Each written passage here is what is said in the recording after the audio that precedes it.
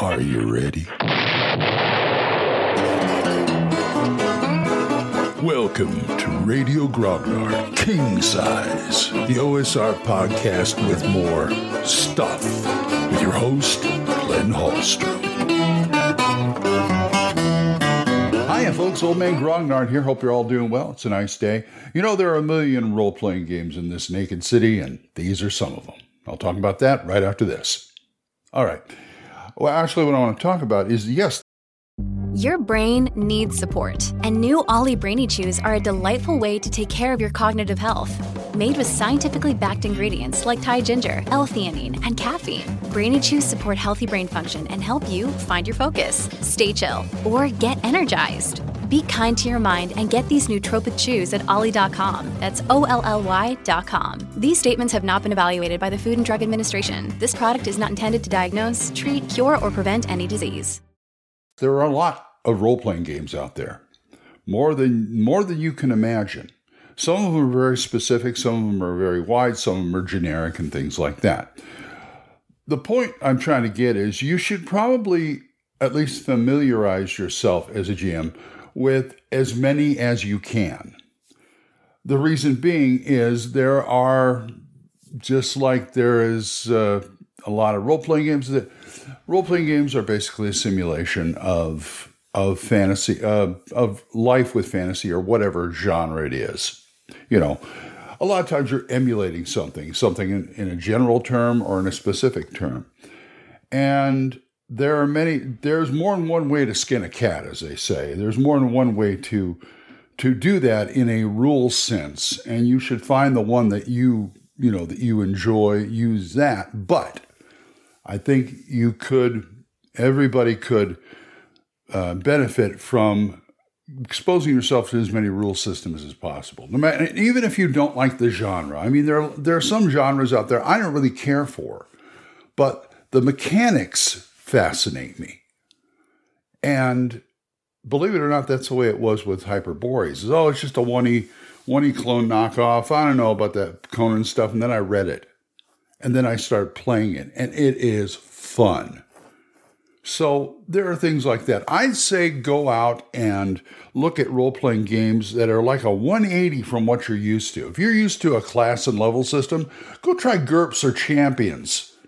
That's point buy right there. It's not the same point buy either. They're two kind of different point buys.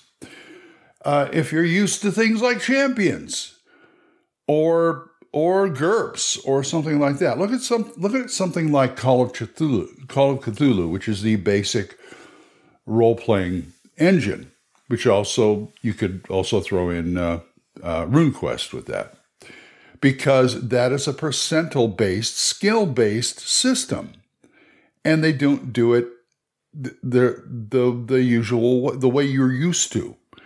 Also, there are games that just do away with stuff.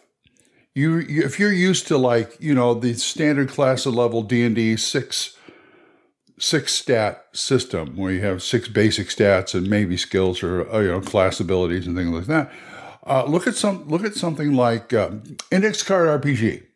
Index Card RPG has 6 stats, but they're all your pluses. You don't even mess with 3 to 18. There's also some I've seen out there that have no stats at all.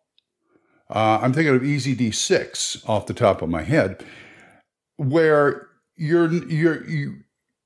it's defined by your class. You have a class, you pick a class, and that's, okay, you're stronger in this than this type of thing. Another one is a game called Bare Bones Fantasy. Bare Bones Fantasy do not have any kind of physical stats. You pick out your race, you pick out your what they call skills, which is actually your class. Because you're picking like cleric, enchanter, warrior, scout. And all this stuff comes with, what you're good at. And there are ways, I believe, you can customize that, I should say. But that's what you should really expose yourself to, at least I think, as a GM or as a player too. There is nothing wrong with looking at a game you've never played before, just to look at it. It's just, it's there. One of the recent ones I got was Cairn, Cairn, and it has some unique ideas in here about how to make a character, how to run a game. Sometimes the combat could be pretty involved in certain games, and like you do Rollmaster. Oh, that's a lot of stuff to crunch to get down. And like Cairn, you start with your name, background, character traits, starting gear. If you're a spellcaster, you have a spell book, equipment, and it mentions almost, here we go, abilities. Abilities are strength, dexterity, and willpower, and that's it. Now, how do you do that? I will look. Okay, in this game with 3 ability scores, you roll 3d6, probably straight down, to find out what your 3 ability scores are. And it's a roll under game. So anything you're trying to do with those stats or anything else, you roll under, you succeed. And a lot of there are so many simple games out there like that. Combat is like move 40 feet and attack, or attack and move 40 feet. Never the twain shall meet, I believe. And it shows you about how to do some monsters, how to come up with some monsters. Like there's a lot of books out here like Tunnels and Trolls, and there's a couple other ones where they encourage you to pull things from another game. For instance, the Dungeon Crawl Classics, I noticed they said you should raid your own monster book for those, but here's a few monsters. They give you like the basics, but they show you, okay, this is the way to do it with DCC. Tunnels and Trolls is infamous for that because what really irked me about when I first got into Tunnels and Trolls was the fact they didn't have any monsters. And it basically comes down to a threat class or damage class or whatever. They make it real simple to make the monsters, but they don't give you any examples. They don't give you any. There's no monster section in there of the basic stuff. Orcs, goblins, dragons, da-da-da-da-da-da-da. They don't put that in there. They expect you to extrapolate or get them from another monster book and adapt. The only place I found a actual, and I'm talking about deluxe Tunnels and Trolls here, because that's what I have. What they show you in... the only place I found a list of monsters and their threat levels and stuff was on the GM screen. And it's like, it kind of blew my mind. It's like, this is it. So I had to make my own monster book. I found one online that I downloaded, and I've been using that. But it just kind of irked me. But there are some games that will do that. That's that's good practice. If you're playing something like Tunnels and Trolls, you got to come up with your own monster stats. That's good practice on how to adapt like a monster or something to your game. Adaption is always the key because it's just that's the way it works. But anyway, as a GM and a player, I'm going to mostly focus on GM here, but you should expose yourself to as many different role-playing games as possible, because not only are you getting more knowledge for your game, you can also take whatever you want out of these games if it works. If you can adapt it to your game system, to your campaign, more power to you. I've taken stuff out of other games. I took something out. Let's see, what do I use? I use Blades in the Dark. I really didn't care for the game. I thought it was interesting and the way it came up with some things, but there's a mechanic or two I stole out of it and I use in my games. I love it. And so, like I said, there's stuff here you can cherry pick from. And if you do cherry pick, whatever makes your game or campaign better, grab it. I learned this a while ago. I briefly worked for R. Talzorian Games, and I knew Mike Pondsmith, and he showed me at the office the collection of games they had there. And he said, I read everything. Anything, whether it's a board game or a tactical or role-playing game, I look at everything, even if I'm not going to play it, because I never know what's going to give me inspiration and what I can steal for my game, which is something you should not be ashamed of either. Steal what you can. Don't steal as much. Only steal as much as you can carry. Let me put it that way. Because if you ever decide to, publish it or something, you're going to have to go back and go, okay, I use that. Either I'm going to have to give them credit for it or take it out of the game or whatever. Anyway, you get my drift there. Use what you can. Now, full disclosure, I do say these things knowing for a fact that I don't read everything, especially if it's something I'm not interested in. But I've had instances where people say, here, take this book, look at it, because I was doing a review or something like that. And I look at it and I go, wow, there's some really neat stuff in here, even though I don't agree with the genre. Because I'm a fussy eater. I'm a fussy role player too. I'm a fussy gamer because there are certain things I just won't look at, like something like Bushido, not interested. Or better yet, I won't look at anything that says 5e on it because I don't want to deal with 5e. I mean, I play in a 5e game. That's the extent of it right there. I play it on Roll20. I don't even have the book. I have the PDFs of the books because I refuse to buy them because I refuse to, one, support WotC because they've been really bad, but also I've spent more than enough money on role-playing games that I like and earlier editions of this game that I don't really feel like throwing any more money at them, especially when it averages $50 a book. Now, I may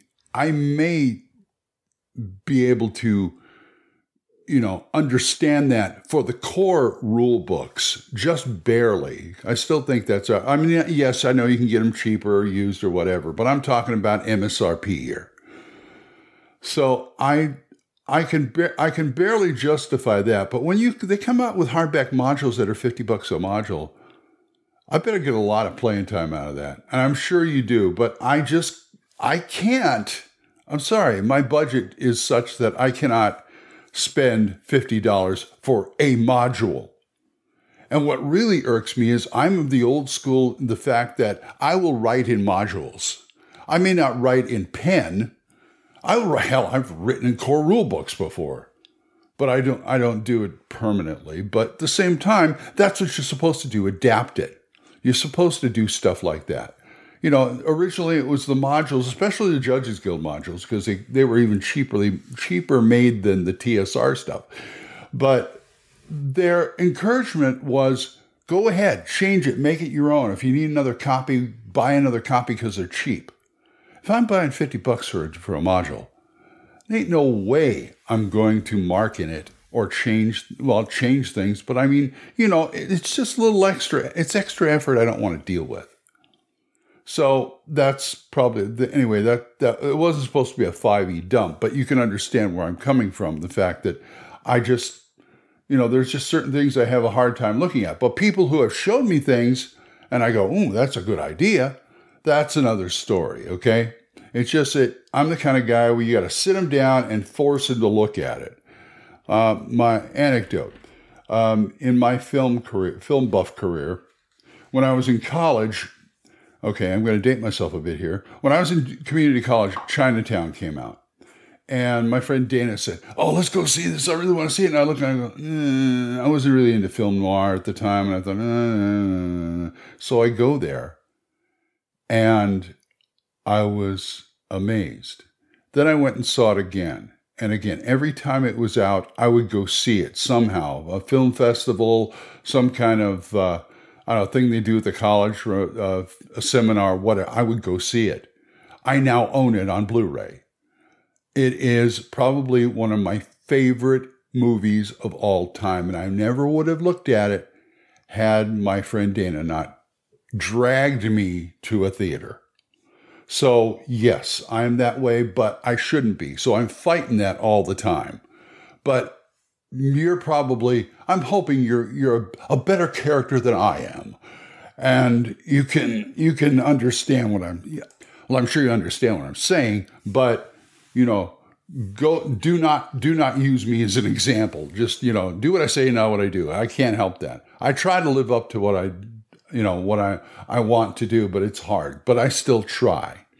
Anyway, so go try the games. Go try as many as you can. Go look at as many as you can, even if you don't run them or play them. Anyway, I got to go start my day. So if you guys want to talk to me about this or anything else, oldmangrognard@gmail.com, or drop a voicemail on Anchor. We are monetized, so as little as 99 cents a month, you too can help support this program. I would thank you. For single donations, go to my Ko-fi page, ko-fi.com/oldmangrognard, or my PayPal tip jar, paypal.me/oldmangrognard.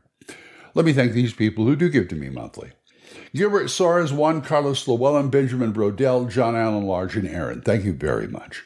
For other good podcasts, we have the Jung Grognard podcast, Kevin at the Red Caps podcast, Daniel Norton's Bandits Keep podcast, Randy and Joe's Biggest Geekest podcast, Big John Allen Large's The Red Dice Diaries, and my friend Eric Takar's Tavern Chat. So, until I see you folks next time, keep the dice warm, and I'll talk to you later. Bye-bye. Got questions? You got comments? Send them to oldmangrognard@gmail.com. Tune in next time when Radio Grognard King Size is on the air.